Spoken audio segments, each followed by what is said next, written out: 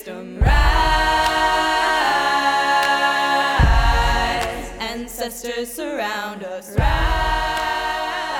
Welcome to Advancing the Art of Aging.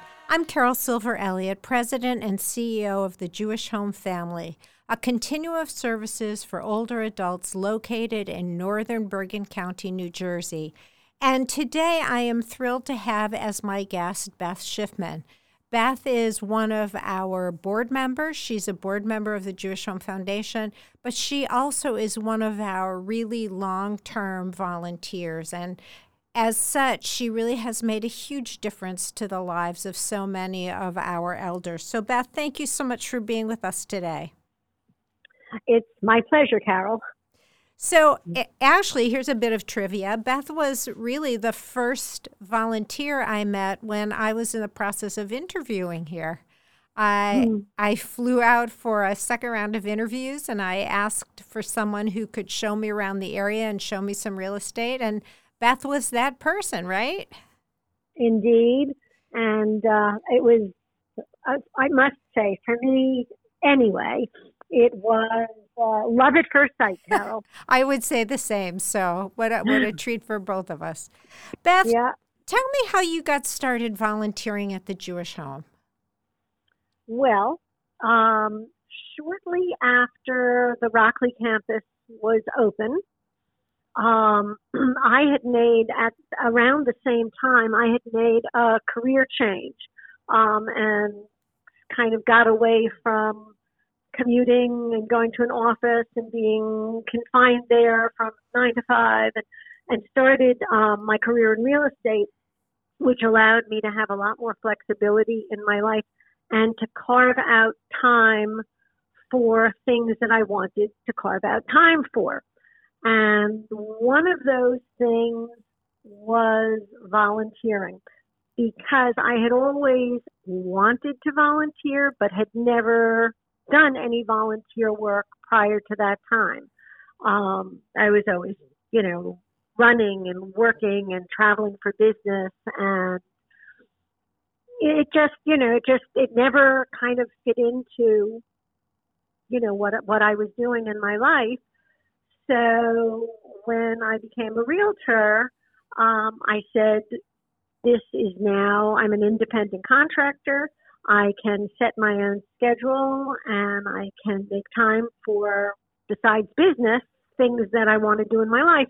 And so I contacted Chuck Berkowitz because I had a family connection with him through my husband, Howard, who he and Chuck grew up in the industry together and did business together. And I called Chuck and I said, I'm thinking that I'd like to do some volunteering. What do you think? Could you use me for anything? And he said, come over right now. And so I did. And I did. And I went over and I sat in his office and I met with him. And then he directed me to Charlene Vanucci, who was at the time the head of all the volunteers. And I spoke with her, and the rest is history. Even to this day, even though she's playing a different role now at assisted living, you can't say no to Charlene. She's magical that way. So she's magical in every way. In every way, I completely agree. So, what did you start doing as a volunteer? What were the first things you got engaged in doing here? The first thing I did, and I did it for many years. I was working at the Jewish Home in Rockley. Mm-hmm. The assisted living didn't exist at the time. And I was working in the arts and crafts, the recreation department, in arts and crafts, working with the elder residents, doing arts and crafts projects. And I used to come, I think, maybe once, maybe twice a week. And I worked with the recreation staff, and we had a wonderful time with the residents. We'd go around and gather them all from their rooms, and then we did these great projects, all kinds of different things. And it was fun, and we had a really good time. It was really nice. And that's what I did for many years. And then you branched out, yes? Yes, exactly. Then one year I was at the gala, and I was introduced. I'm trying to think who made the introduction. I can't really remember, but I was introduced to Wilson Aboudi, who I knew because I knew him socially, but I was introduced to him as a volunteer in my volunteer aspect at Jewish Home, which he didn't know about. And he was at the time, I think, president of the Jewish Home, the assisted living. Right. It was fair, newer at the time. And somebody told him that I was a terrific volunteer, and he said to me, "Well, you have to come and volunteer at assisted living." And I said, I don't know. I didn't know how much time I had, how much time I wanted to give.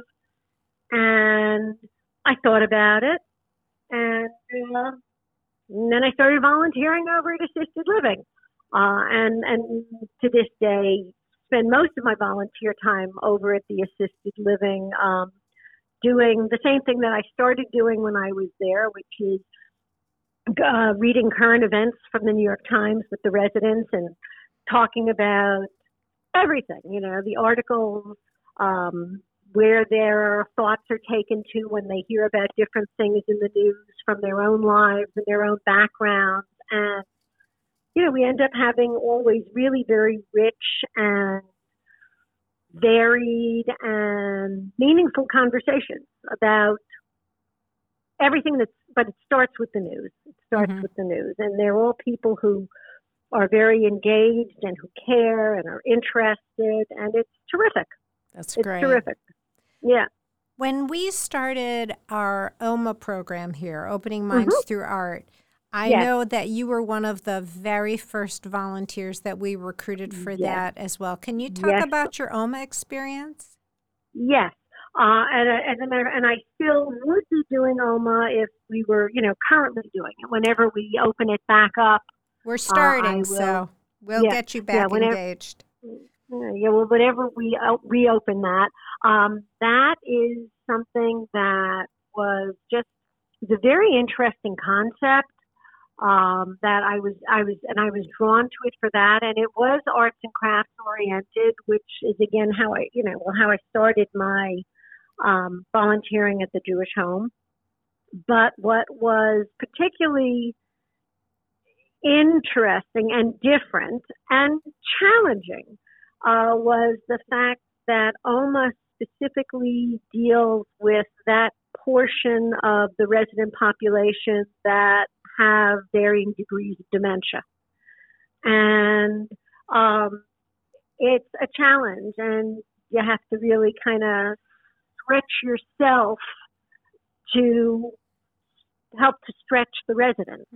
Well said. And it's a whole different kind of thing. It is something that it's interesting because when I used to do regular arts and crafts and when I read the newspaper, when I leave, I'm all energized and I feel like very, just, it's kind of, and it's energizing. It's energizing. Sometimes leaving OMA, I feel terrific, but I can feel exhausted because OMA is a commitment to working with someone who needs a special kind of gentle guidance so that they can get the most out of themselves. Getting people with dementia to bring forth, that of them, whatever they can bring forth of themselves to create. And it can be really fun. Or it can be a lot of work. Yeah. But it's definitely worthwhile. And I have in my home office, I have a number of art pieces made by different residents who I've worked with, in the OMA program over the years. And so it's something I really, it's great. It's an accomplishment for the resident, for those residents who participate. Yeah, OMA is a very interesting program. It's a very structured way to use creative expression to help people who have significant dementia continue to be able to make choices and find freedom in that artistic endeavor. And what's so interesting, not everybody makes it as an OMA volunteer.